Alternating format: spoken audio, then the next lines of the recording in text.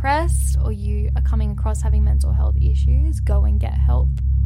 Just get on Google, search helplines, go talk to somebody, access help, because that's really important.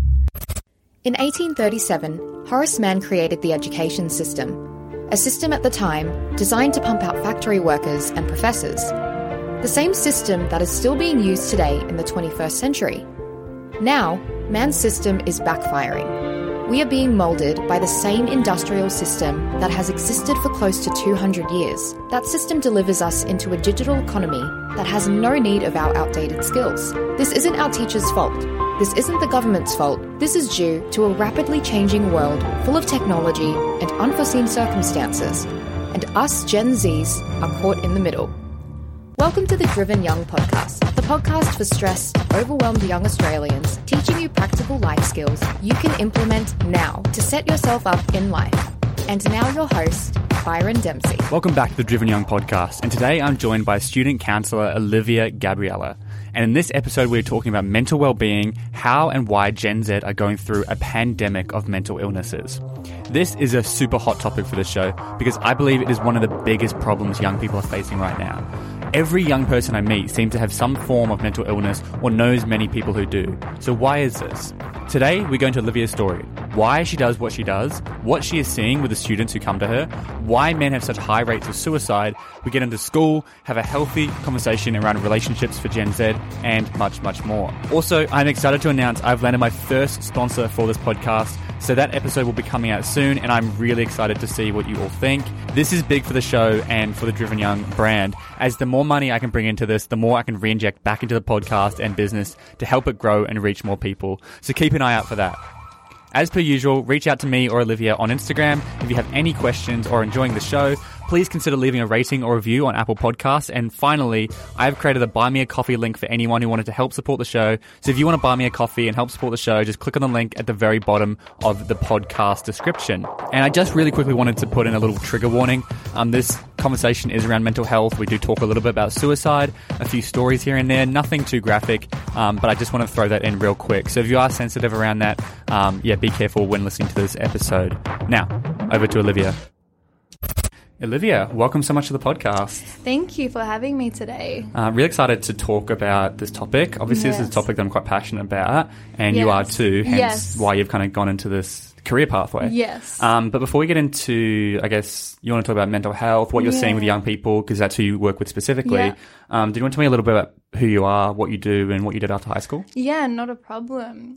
So in Year 11 and Year 12, I wasn't too sure what I wanted to do, and I didn't go for an ATA or anything because I thought I was going to be a hairdresser, but then that didn't end up happening.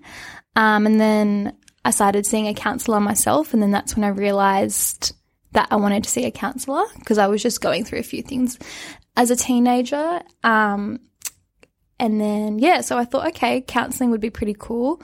So I looked at pathways. So I saw a diploma at ACAP, which is called the Australian College of Applied Psychology. So it's well known for counselling, psychology, criminology and social work. Mm-hmm. So I thought, okay, awesome, I'll do a diploma there, see if I like it, and if I don't like it, it doesn't matter, I'll go elsewhere. But if I like it, I'll continue to my degree. So I did that. I did a diploma in 2017, and then I did a degree in 2018 and 19, which means that I would be qualified counsellor by this year in March. So I just graduated in March this year. And then I did my placement as well at a company who offered me a job, which was really good. And that's who I work with. I work with from 0 to 18. So I'm very closely linked to working with youth. And I think mental health is a really big, important thing these days. So that's why I sort of headed to that direction. And so did you head in that direction because you yourself had some problems when you were younger and you saw a counsellor and that really helped you? So you thought, wow, that was really helpful. I would love to be able to do that for other people. Yes, definitely. Yeah, that was exactly what I thought because like my mum's mum died of cancer. My mum's dad died of cancer. My great uncle died of cancer. So I was always going to hospitals and stuff. And I was the oldest one of my family, just going to hospitals all the time. And, you know, just going through grief and stuff. It affected me a lot. And just always going to hospitals. I ended up seeing I counsel her for grief and some other stuff as well. So yeah. And that really helped you? 100% it did. Yeah, it definitely did. It's crazy because I think, don't we in Australia, and I know a lot of other developed countries, have free access or like very cheap access to counsellors? Yes. Like we can claim it through Medicare, I believe. Yeah, we can. And so people don't realise that it's actually very accessible. Yeah.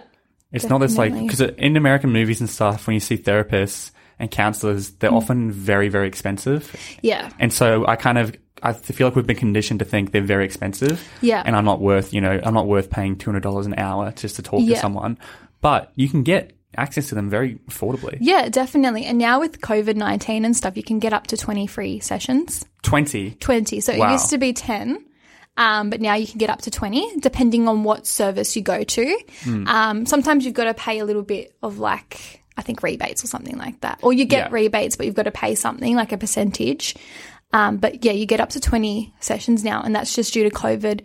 And during this time, there's just been a lot more need for mental health. Oh, 100%. So like counsellor psychologists are probably the most busiest this year with, people losing jobs and stress of life and stuff like that, losing a source of income. So, yeah. And so what do you do?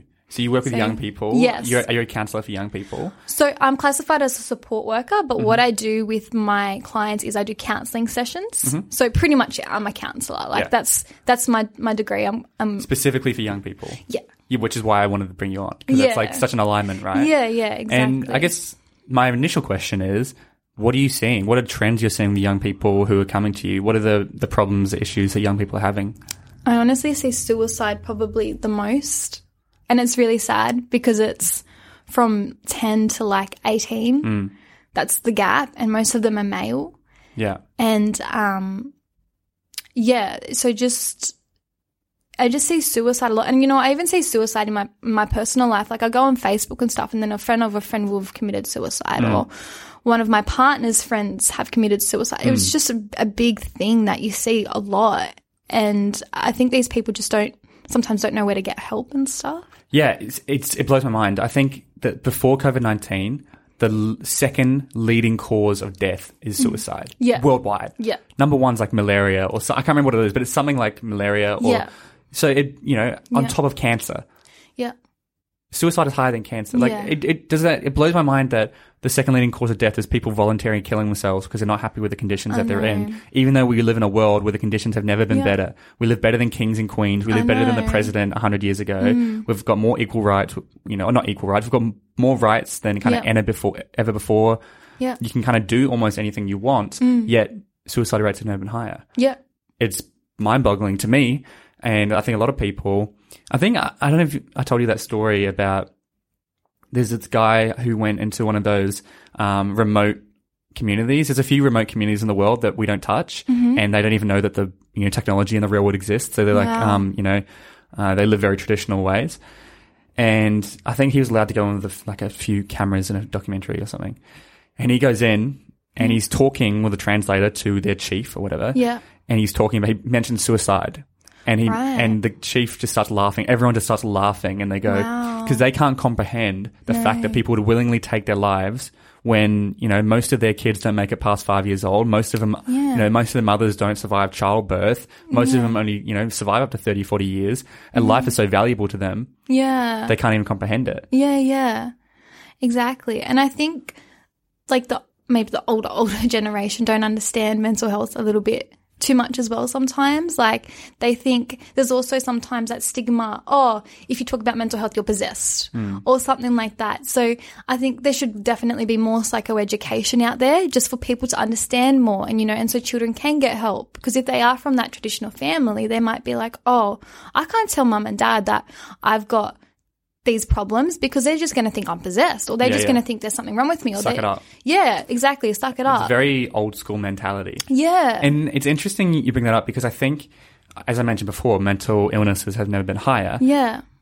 Is that because mental illnesses are at an all-time high? Or is it because we just diagnose them a lot easier and suddenly it's become a bit more normalized? Yeah, and so maybe true. Did everyone suffer from these in the previous generations? Yeah. But they just didn't get a name? Yeah. And so that's kind of like, I don't know which one it is. I think it could be a little bit of both. I think so too. And that's interesting you brought that up because we don't know. Because I think it might be a little bit of both as well.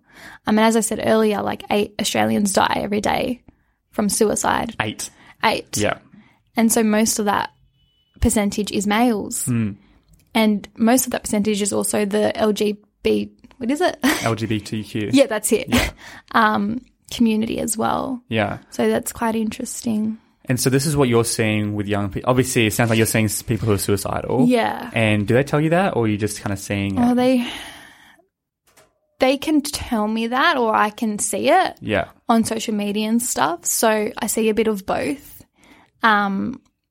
It's just something that's just gone up. Like I just see so much. Because isn't it like, as someone like yourself who's qualified, if someone says they're suicidal, you legally have to tell the parents or something?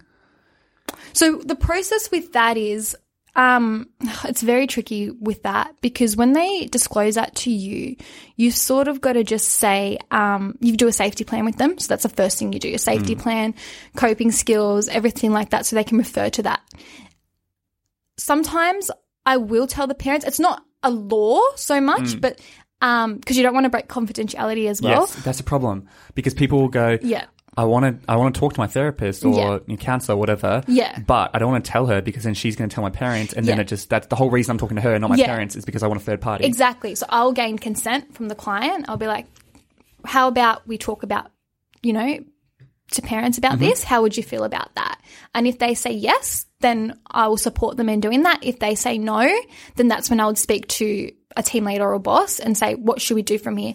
And really it depends on if I think they're at risk as well. Yeah. So also if you think someone is at risk, you've got to, because I work with youth, if someone is at risk, you've got to report to child protection. So you do like an MRG, which is like a decision tree, and then it tells you whether you should report to child protection or not. But this is all in like forms and stuff before they sign. So clients and parents are all aware of this. Yeah.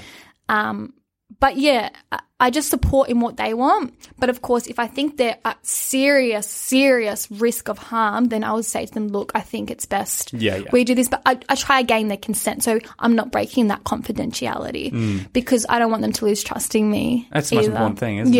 Yeah. And it's interesting, like, I know a lot of 17, 18-year-olds who, a lot of them have counsellors now or therapists. Yeah. And they will complain about their therapist, or you bring up their therapist in conversation very normally. Yeah. Just the same way we kind of complain about traffic or, the government or whatever. People just like to talk about negative. They'll be like, oh, my therapist said this, my therapist, and they'll kind of use it as a way to connect with other people, which is crazy. Yeah. There's something I was saying before is a lot of people say mental health needs to be more normalized, but I think in the younger generations, it's too normalized to the point where it's like so normalized that almost everyone has one, or they just talk about it so casually, like it's nothing wrong. Yeah. But I guess that's good in a way, because I guess it's normalizing the fact that it's okay to get help. Yeah, I think that's a good part. I think there's positives and negatives to it. Yeah, I think by normalizing it too much, we take away the impact of what it actually is. True, and that's so very true. Actually, depression's a pretty serious thing. Yeah. It's like, oh, I'm depressed. It's like, oh, are you okay? They just say it like very casually. And that's just from conversations I'm having with young people as well. That's true. And what do you think are the biggest leaders for this? Like, why are we seeing such high levels of mental illness between? So when you say leaders, what do you mean by that? Why do you think people are suicidal? Like, why do you think this is happening to young people? You say you work with what, 10 to 18? 0 to 18. 0 to 18. Okay, so real young to young adults. Why? So your question is, why do you think I see this so much? Do you think it could be social media? Do you think it's... I think it's a mix of pressure, social media. I mean, when you think about it, when we were younger... What were we doing? I was playing my Nintendo DS. Oh, Tamagotchi. Yeah, exactly. Whereas now, my little cousins who are probably, 8 and 10 are on social media or YouTube, or they can come across anything. Whereas we were very limited to that when we were younger.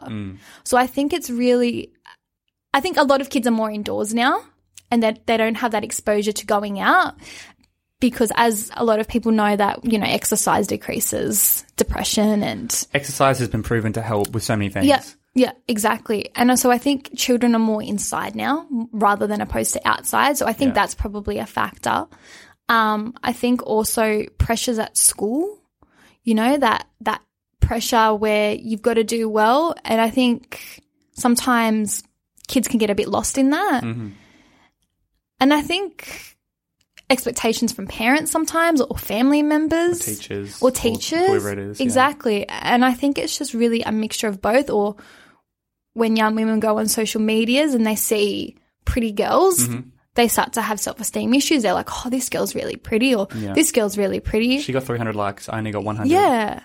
And then they sort of compare. I mean, I sometimes do that myself. I talk about this on almost every episode, and I still do it. Yeah. The easiest way to stop doing that is to stop following those types of people. Yeah. Like, definitely. ignorance is bliss. So they're not on your feed, you're not going to see them. Yeah. So try audit who you're following and try follow people who bring you joy as opposed to make you compare yourself to them. Yeah. I think is a big one. And I agree with all those issues. And I love the point you made about them being indoors a lot more. As someone who was very outdoors in our whole childhood, like we got an hour a day for PlayStation when I was a kid. Yeah. And so you finish at 3. Yeah. Go to bed at 7 or 8. That's 7 hours. Yeah. That means we only got one of those hours to be on PlayStation, to be indoors doing technology. The rest had to be outside or homework or whatever it was. So we would go skateboarding, we'd go scootering, whatever. And I think as a result, it's going to create a lot softer generation. Yeah. Like they haven't gone out. They haven't been hurt. They haven't had a problem solved. They haven't had to, they just sit very comfortably in this bubble and they never leave their comfort zone. Yeah. And once again, I'm not blaming them. I think it's a lot of the fault is at the parents who need to be forcing their kids outside and to be more strict. Yeah. It's very easy to just be like, go on the iPad. All right, you can just go on the iPad for the rest of the day. And I think some kids might get a bit like, they might misbehave. And then the parents are like, oh, exactly. let's just put you on the iPhone or iPad so you're quiet. 100%. And, you have to be, a parent first and a friend second. Yeah. But most people want to be a friend first and then a parent second. Yeah. And so they go, oh, if I tell him to go outside, he's going to get mad at me and then we're going to have a fight and it's going to argue. Well, that's what it's going to take for him to go outside. Yeah. They're not going to like it now, but once they're older, they'll appreciate it. Yeah. Yeah, definitely. And so I think that was a great point you made about how they're very indoors now. Yeah. And as you mentioned, exercise, sunlight, all that stuff contributes to, your body feeling a lot better. Yeah. Exercise has been proven to reduce mental illness. Yeah. Just a 30-minute walk a day can really help with that sort of stuff. Yeah. I think that's super, super important. Yeah, definitely. And I think, what could I say? Like, I think a lot of youth don't know where to get help sometimes. Like, sometimes they don't even know who to talk to. And I think this is why men, as you mentioned, are more likely to commit suicide. Yeah. Is because I think women find it a lot easier to reach out for help. Yeah. And men don't. Yeah. Or boys don't. Yeah. That's kind of the stigma. That's kind of how we grew up. Yeah. And so, what are your thoughts on that? When you mentioned just before this episode, there's so many places people can go to get help, and how important it was for you. Where are places people can go to get help, basically? Look, there's so many places. Like, you've just really got to search. I think what people do is search psychology or counselling. Or therapist. Yeah. But if you actually search youth services, there's actually a counsellor in youth services, for example. So there's so many things out there. I can't remember them all on the top of my head, but if you search, it depends on the terms you search in Google as well. If you search youth services or you search counsellor at youth service, something will come up. And these are usually free as well. And they will have like a funding for a year or two where you don't have to pay. So there's actually so much out there for youth. Or there's also like drop-ins, like PCYC does stuff, or some council places do stuff where, they do activities for the youth, or they do like drop-ins for youth where they come, they have free food, they have a bit of fun, spend some time with other friends, meet new people. There's so many places and by going to those places, you can talk to a youth worker. Yeah, and just by getting out of the house and going, you might meet people, might have a good time. Yeah. But it's ironic because those usually when people do have mental illness, they don't want to go out. Or they struggle to leave their bedroom. 100%. They struggle to get out. 100%. And so it's like, I don't know what to say to that. Like, I think they've just got to, make the commitment. It's like, I want to get better. If you want to get better, you've got to, put in the work. Yeah. You've got to seek help. Yeah. You've got to go out. Help's not going to come to you. No, and sometimes it's so hard as well. 100%. It's so difficult. It's so hard when you're in that state because you seriously don't feel like getting out of bed. You're like, nah, I just want to sleep forever. And you're just sleepy and you just don't feel like doing anything. And it's really, really hard. And I can't imagine, well, actually, I can imagine how hard it would be for those people that don't have support to be in that state. That would be so hard. And I actually feel for those people. And I really encourage those people to try and seek help from somewhere, even just call Lifeline, Beyond Blue, Kids Helpline, anything like that. There's so many lines out there that you can call if there's no family or friends to support as well. And just by starting to do that, like, you just got to make it one step at a time. Just make a call to Beyond Blue or whatever it is. Or reach out to one person. And then if you reach out to one person and say, hey, I'm not feeling this, they might even help you do all the rest. Like, they do. If you just stay in bed all day, not much is probably going to happen. And that's reality. Like, you need to make that step and seek help. And I think, you know, for the guys, it's like, obviously, as I mentioned, you know, and we don't know the exact reason, but I think a big reason that men's suicide is higher than women's is because men just struggle to seek help. And they don't want to admit it. No. They don't want, it seems weak. But really, I think it shows strength to seek help. 100%. Like, I've got a male friend who's a policeman, and that's something he comes across as well, suicide. And he's actually at the crime scenes, you know.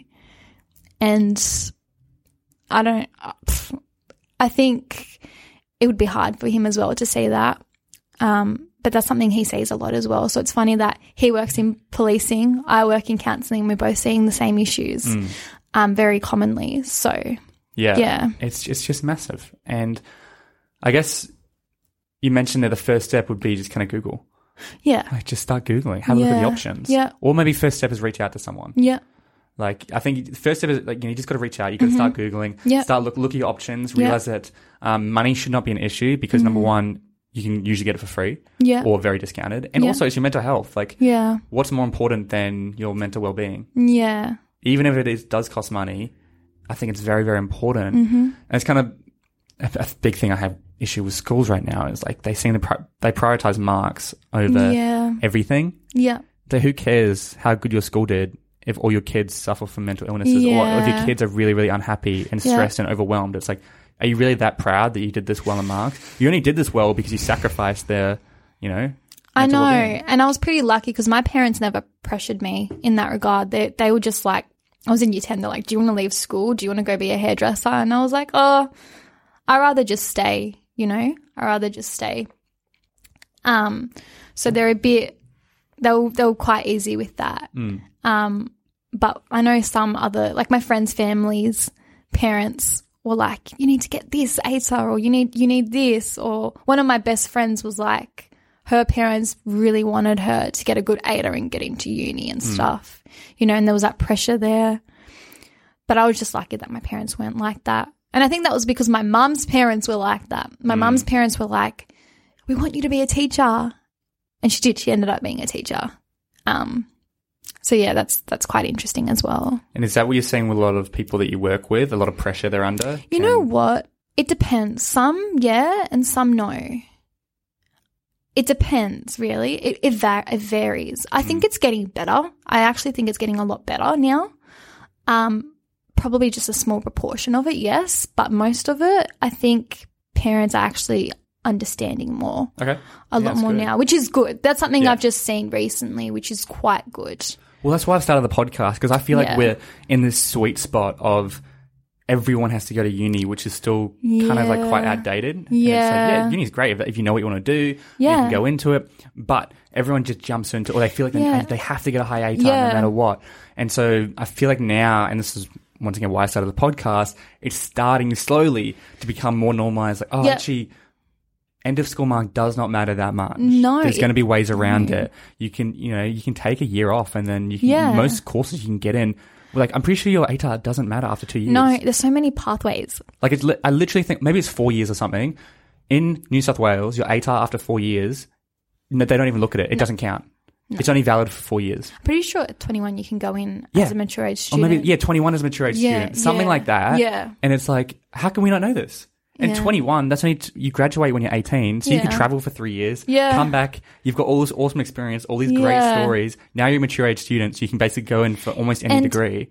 21's still really young. 21 is so young. Yeah. You've still got 9 years in your 20s. Like, you've got so much time. Yeah. My dad didn't do uni until he was 25. Wow. Yeah. Like, stuff like that. And you always see it. Like, And if you go into uni, it's very different to school. Yeah. You're not surrounded by everyone your same age. It's going to be lots and lots of different people your age. You might have people who are, 35 in your degree. Where I went, most of my friends were 50 plus. 50? Yeah. Okay, 50 plus, most of the people I was close with were 50 plus in not my diploma of counselling. I met a few girls there that were my age, but then they went off and did a degree of social work, and I sort of lost touch with them and stuff just because we did different degrees.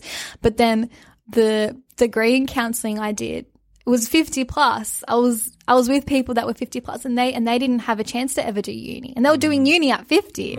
And I thought that was really inspiring. I thought that was awesome, 100%. I think it takes, you've got to be quite humble. You got to, remove your ego and go in. Yeah. And were they doing the same thing as you, like 0 to 18?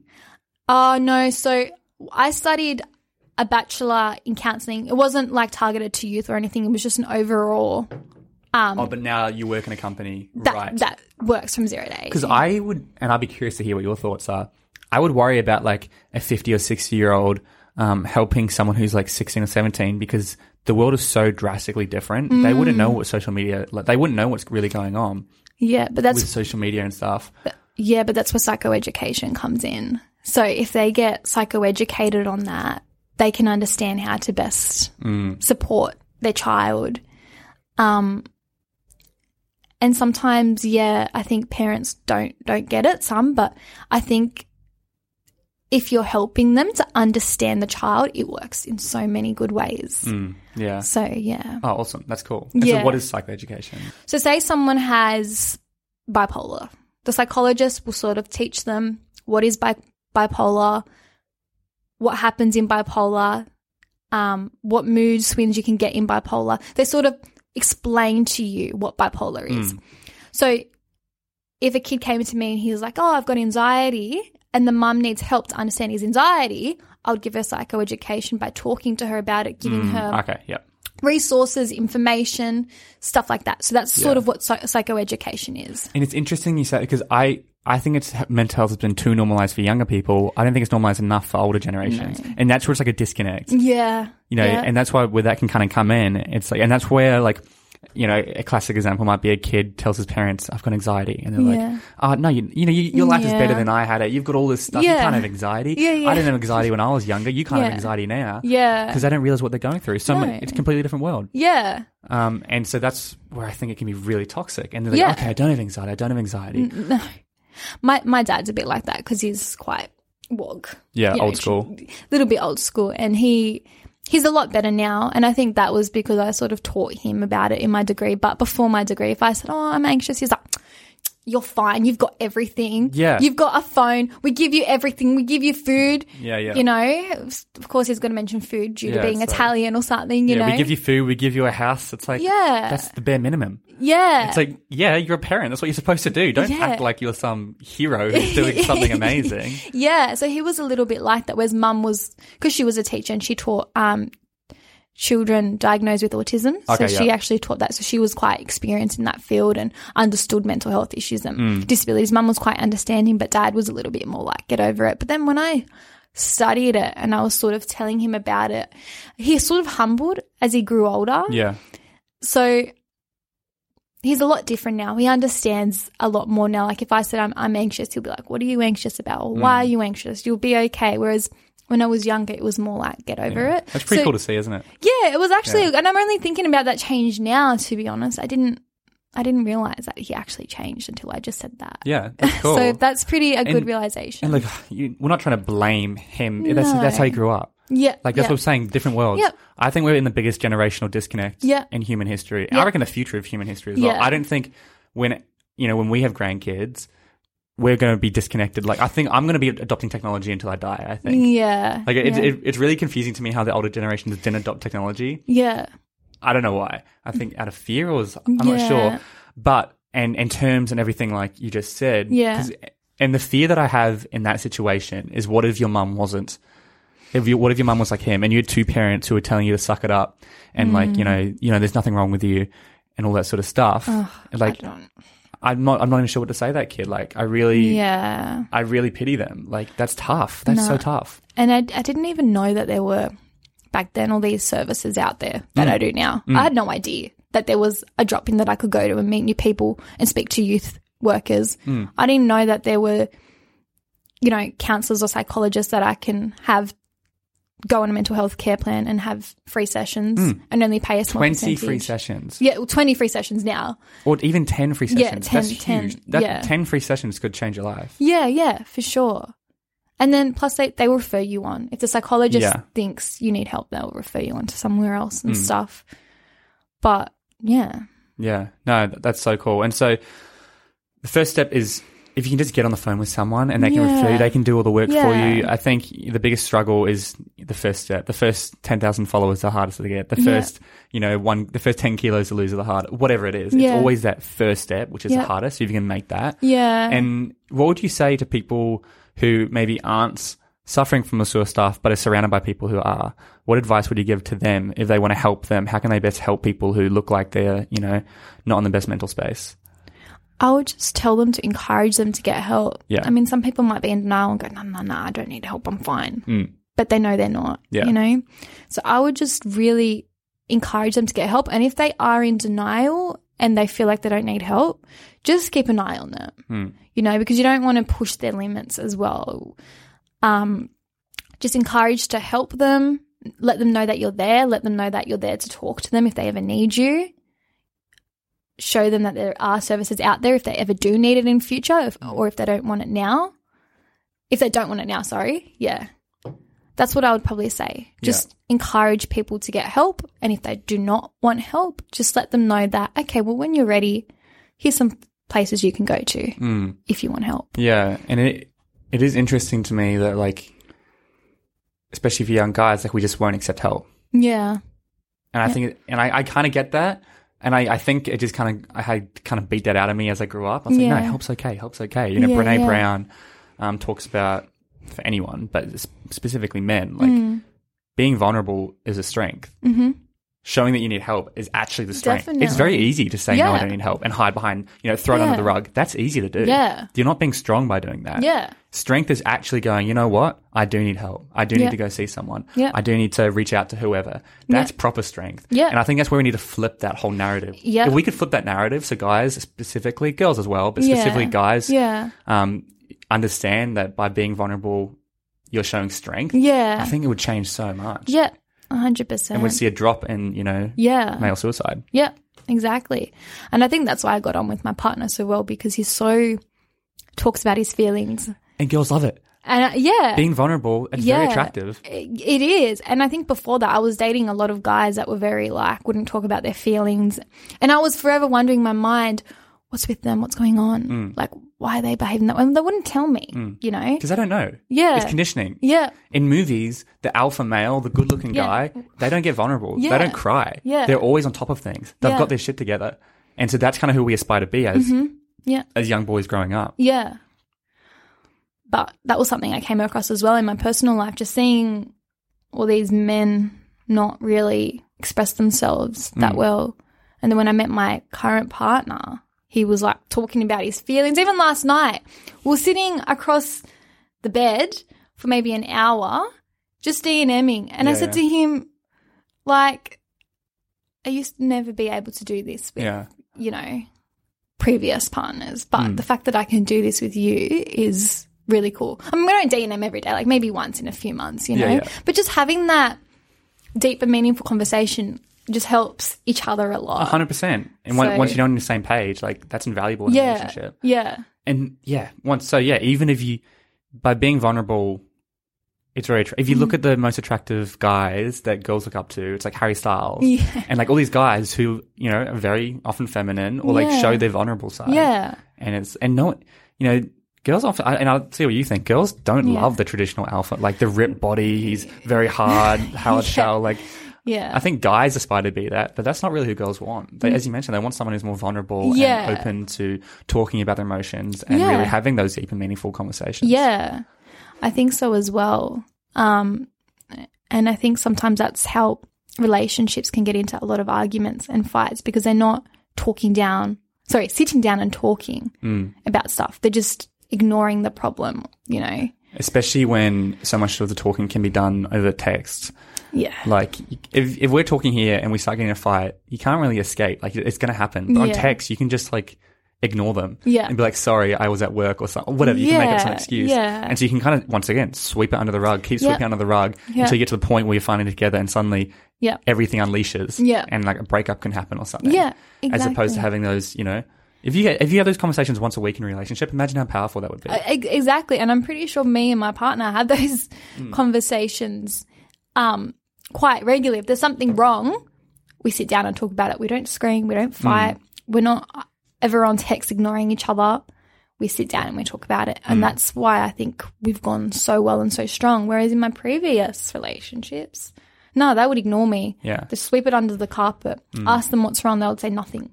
Yeah, classic. Yeah. And the good thing about those previous relationships is you've now got a perspective. Yeah. So you now go, oh, this is what we're doing is really, really good because I didn't do this with my other ones. Yeah, no. That's my biggest worry about people who have been dating never dated anyone else in their life. Yeah. And look, if you're happy, you're happy. That's great. Yeah. But I'd be like, you don't know what you're missing out on. You don't know if they're the perfect person for you. Like, No. you've never experienced anything else. Yeah, exactly. And I think what happened as well was I learned not to say anything from dating those kind of people. So it affected you. So when I went into my current relationship, I would sweep things under the carpet, and my partner realized, he was like, I realize you sugarcoat everything. I want you to tell me the truth. I want you to tell me if I've done something wrong, because to make this work, you need to speak to me. And I was like, what the hell? Did he just say that? Yeah.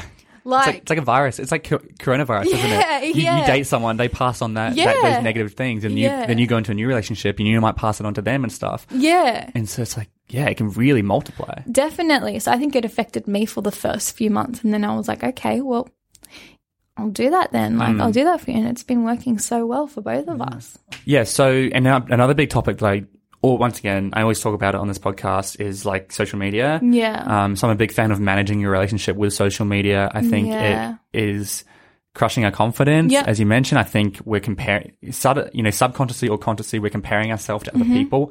I still do it. I can bring up a story about, how I do it. Followers, likes, all that sort of stuff. I know you're a big fan of kind of talking about this stuff and what you're seeing with younger people. So what are you seeing in terms of like, what's happening with younger people in social media with their confidence and... So I know a lot of young people, that sort of have problems with their self-esteem and confidence. And so I remember being out with a few younger people, and they were sort of just very like timid. And I said to them, what's wrong, girls? Like, why are you so timid for? And they're like, oh, there's so many pretty girls here. I'm not as pretty as that girl. I said to them, what do you mean? Like, you're all absolutely gorgeous. Like, and they're like, oh, well, you don't feel like that when you go on social media and you see all these pretty girls. And I'm just like, wow. Like, so many people go on social media, on Instagram, see pretty people, or even photos that are edited that probably aren't even real, and are like, oh, I want to look like that. And then it affects their self-esteem. 100%. So, and it doesn't even have to be edited photos. It's more like, the lighting's really good, the angle, the way they position their bodies. It's not edited, but it's also very curated. Yeah. And so, and I know, like, if you go on TikTok and stuff, they're trying to change that narrative, which is cool. You can see a lot more kind of TikTok influencers are more authentic and more about body image and stuff. It's great to see. But still, look at the TikTok influencers, like, Addison Rae and all that. They're all very, very pretty. Yeah. Like, all the top ones who we associate are all still very pretty. And so I think there is progress being made. It's still like the people who make on social media are very, very attractive. Yeah. And then we just see more. And then it promotes them. And so our newsfeed gets full of them. Yeah. Which is just not good. Yeah, exactly. And I did a bit of modelling when I was younger as well. So very different. Like, I've seen both sides of like counselling area, modelling area. So when I did a bit of modelling, I also came across models that were even insecure. Everyone's insecure. Yeah. I doubt you can find one person, even the prettiest girl you admire probably has a whole bunch of insecurities. Yeah, definitely. I think once we understand that as well, because I think we think those people are like perfect and don't have insecurities. Yeah, yeah. But everyone does. Yeah, that's so true. Yeah. And so what else are you seeing with social media? And do you think, are you on all social medias? Yeah, pretty much. Yeah. On Snapchat, Instagram, Facebook, TikTok. Yeah. Everything. Yeah. I think also another thing is I think people are afraid to be single because they go on their social medias and they see couples and they're like, oh, I want that. I used to do that when I was younger. Yeah. I remember 14, 15, all my friends were in relationships except for me, and I was at a party maybe when I was 15. Everyone was together and I was just there single, and I'm like, what? And I was like, oh, I'm not pretty because I don't have a boyfriend. You know, I had that like insecurity because everyone had a boyfriend and not me. And I guess when I went on social media, I used to use Tumblr back in the day. Yeah. You would see like couples cuddling and stuff, and I'm like, oh, I want that. So I think that also brings in that insecurity where you see so many people together and then you're like, oh, she's probably got a boyfriend because she's pretty. 100%. And we you know, we really struggle to be alone. Yeah. Because you don't see cute videos of people being on their own. Yeah. You only see very cute rare. videos of people being with a boyfriend or girlfriend. Yeah. And so we go, oh, I want that. Yeah. So there's a lot of great parts of about being single. Oh, yeah, 100%. There's advantages and disadvantages to both. Yeah. You know, if you're single, it means you got a lot more freedom. You could go live somewhere. You don't have to worry about, you know, all that sort of stuff. Yeah. If you're dating, you've always got someone around you, which is very valuable. You can always talk to someone. Yeah. So there's benefits to both. Yeah. And I think, because I'm single right now. Yeah. And it's like, just enjoy being single. Take it, because you're going to get married. If you're, if you're going to meet someone at 25, you're going to be married for the rest of your life. Yeah, exactly. Enjoy it now. Yeah. You know? Do you ever get maybe insecure when you see couples and stuff on I don't think social insecure is media? the right word. I get more like, I don't know what the word is. Not jealousy. You want that? Yeah. Oh, I wouldn't mind a that. part of me would be like, that would be nice. Yeah. But then I go, you know what? I'm going to find that one day. Yeah. And I'll have that for the rest of my life. Yeah. I'm sure. Yeah. And so it's like, just enjoy it while it's now. Yeah. But yeah, I TikTok all the time. You see cute as couples. Or Yeah. like, do you remember that trend when there was like, boys would have like girls put their like legs around their ears or something? Oh, yes. Yeah. That kept popping up on my feed. I'm like, Yeah. I have no one to do that with. Yeah. Like stupid little cute stuff like that. Yeah. And once again, you don't see really romanticized videos of people being single. No, you don't. Unless it's like Dan Bilzerian or something. Yeah. With heaps of models. Yeah. But yeah, I think it's super important, not just being single, but being able to be alone as young people. Yeah. Like, because we're constantly stimulated. The second we're alone, we pull out our phone and so we're not alone. Yeah. We've got our friends with us. That's what I did before, because I went and got a coffee at a cafe and I just pulled out my phone like to seem like I was talking to people, and really I was just scrolling through Instagram and Facebook. But, you know, I didn't want people to think I was alone, because if I put my phone down and just looking around, people... Oh, that's so embarrassing. Yeah, like that's what I felt, you know. It's just a condition to just get out your phone when you're sort of alone. Yeah, it's such a big one, managing a relationship with your phone. Yeah. Especially because I use my phone so much for work. Yeah. I'll go on and I'll start doing work stuff, and then I'll transition into non-work stuff, and I'll just keep sticking on it. Yeah. And all that sort of stuff. And so, yeah, I think we really do struggle to be alone. Yeah.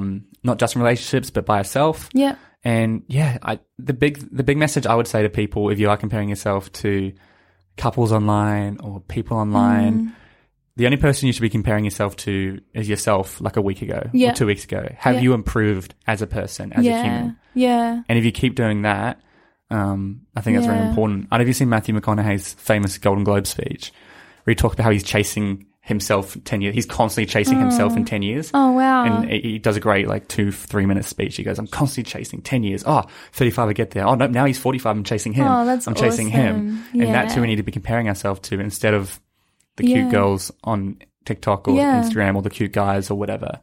Yeah, I think it's really important for people to just keep growing, achieving their goals, you know, achieving their dreams and stuff, instead of just being stuck, oh, I want this, I want that, you know.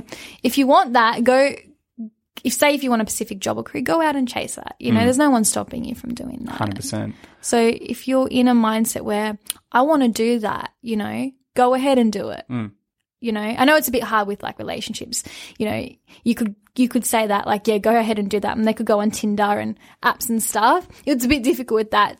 But I'm saying like career-wise, it's quite easy to do that. And with relationships, I don't think you should ever be looking for a relationship. You should just be looking to meet people. Yeah. And if it happens, it happens. Yeah. And that's the best way. If you're looking for a relationship, I think you're going to ignore red flags. Yeah. You're going to ignore stuff that isn't perfect. Yeah. And you're going to settle because you want that relationship. Yeah. You want to be in a relationship so you can go on double dates with your girlfriends. Yeah. So you can feel adequate when you see couples videos on TikTok. Yeah. You're going, oh, I can do that. Let's do that, babe, or whatever. Yeah. And so that's a big one. Yeah. So many people will they're looking for a relationship. Yeah. It's like, don't be looking for a relationship. Just be looking for what's best for you. Yeah. And if you meet someone and they're a good fit and you start dating, great. Yeah. Exactly. I think Personally, I think that's the best way to No, approach. I agree. I that. definitely agree. Because every time I went and looked for somebody, it just turned into crap. But as soon as I was like, stuff this, like, I'm over it, whatever, I met my partner. Yeah. You know, it just happens. Like, you know, when I met my partner, I didn't want anything. I was like, I'm done. Like, I'm staying single. Like, nah. But then, I don't know, it just ended up happening. Yeah, exactly. So, and that's a very sign true. that it's probably a good relationship. Yeah, exactly. And I did it. That's so true. You just mentioned that because I did ignore all the red flags of my previous partners. Because you want a relationship. Yeah, exactly. And I think especially easy for girls because girls can get in relationships quite easy. On like my God, I see them on Tinder. It's like every second swipe is a match. They've got like all these guys who are like thirsty as. It's like for them to just get in a relationship is very easy. They can kind of just go, here you go, bang. Yeah. And you see it all the time. You see like really gorgeous girls who have like a really toxic guy and you're like, why are you with them? Yeah. It's like, I don't know. Yeah. And obviously the reverse, but more common, I would say, is that. Or they'll be scared that they won't find someone better, or they're scared to be alone. Yeah. And that's why they stay in that toxic relationship. But it links back to what we said. You're 21. You're 22. Yeah. You're 23. You have so much time. Yeah. Like, Yeah. you've so much time. Definitely. It's crazy. You can meet someone when you're 28 and you've still got all the time in the world to travel and do fun stuff with Yeah, them. definitely. You can meet someone at 50 as well. Yeah, exactly. You know, there's no time frame, really. Yeah. Awesome, Olivia. Well, this has been great. Yes. Before we wrap up, I love to ask all my guests one final question. Yeah. And it's basically, what would your number one piece of advice be for the younger generation? It doesn't have to be anything we talked about. Just what would your number one piece of advice be? If you were feeling depressed or you are coming across having mental health issues, go and get help. Just get on Google, search helplines, go talk to somebody, access help, because that's really important. Yeah. I think that would be my advice. Make that first step. Yep. Understand that by getting help, that's a strength. Yep. You're not being weak. Yep. It takes Exactly. strength to go ask for help, to Yep. admit that you need help. Yeah. Its weakness is sweeping under the rug. That's Yeah. easy to do. Yeah. I think that's a big one for guys. Yeah. Like, just take that step. I Yeah. think it's so important. Google, get on the phone with someone. Yeah. There's so many free. There isn't really an excuse, I don't think. There's Yeah. free stuff out there. Yeah. If you have access to a phone, you can get help. Yeah. It's just making that first step. Yeah. Exactly. Awesome. Well, thank you so much for coming on the show. And so for anyone who wants to find you online with any questions, reach out to you, DM you, where's the best place to go? It would probably be called The Life Inspo. So that's my sort of separate Instagram account for youth where I post quotes and stuff. So it's just one word, The Life Inspo. Yeah, and I'll put that link below. So guys, go DM her at The Life Inspo with any questions, anyone, anything you want to say to her. If you enjoyed this episode, go let her know, and DM me as well if you have any questions. So otherwise, Olivia, thank you so much for coming on the show. Not a problem. That's it for this episode of the Driven Young podcast. Thank you so much for listening to the entire episode. That means the world to me. And if you got some value out of it, please shoot me a message on Instagram or reach out to me. Or I would love for you to leave a rating or review on this podcast. So make sure you are subscribed, and I look forward to seeing you on the next episode.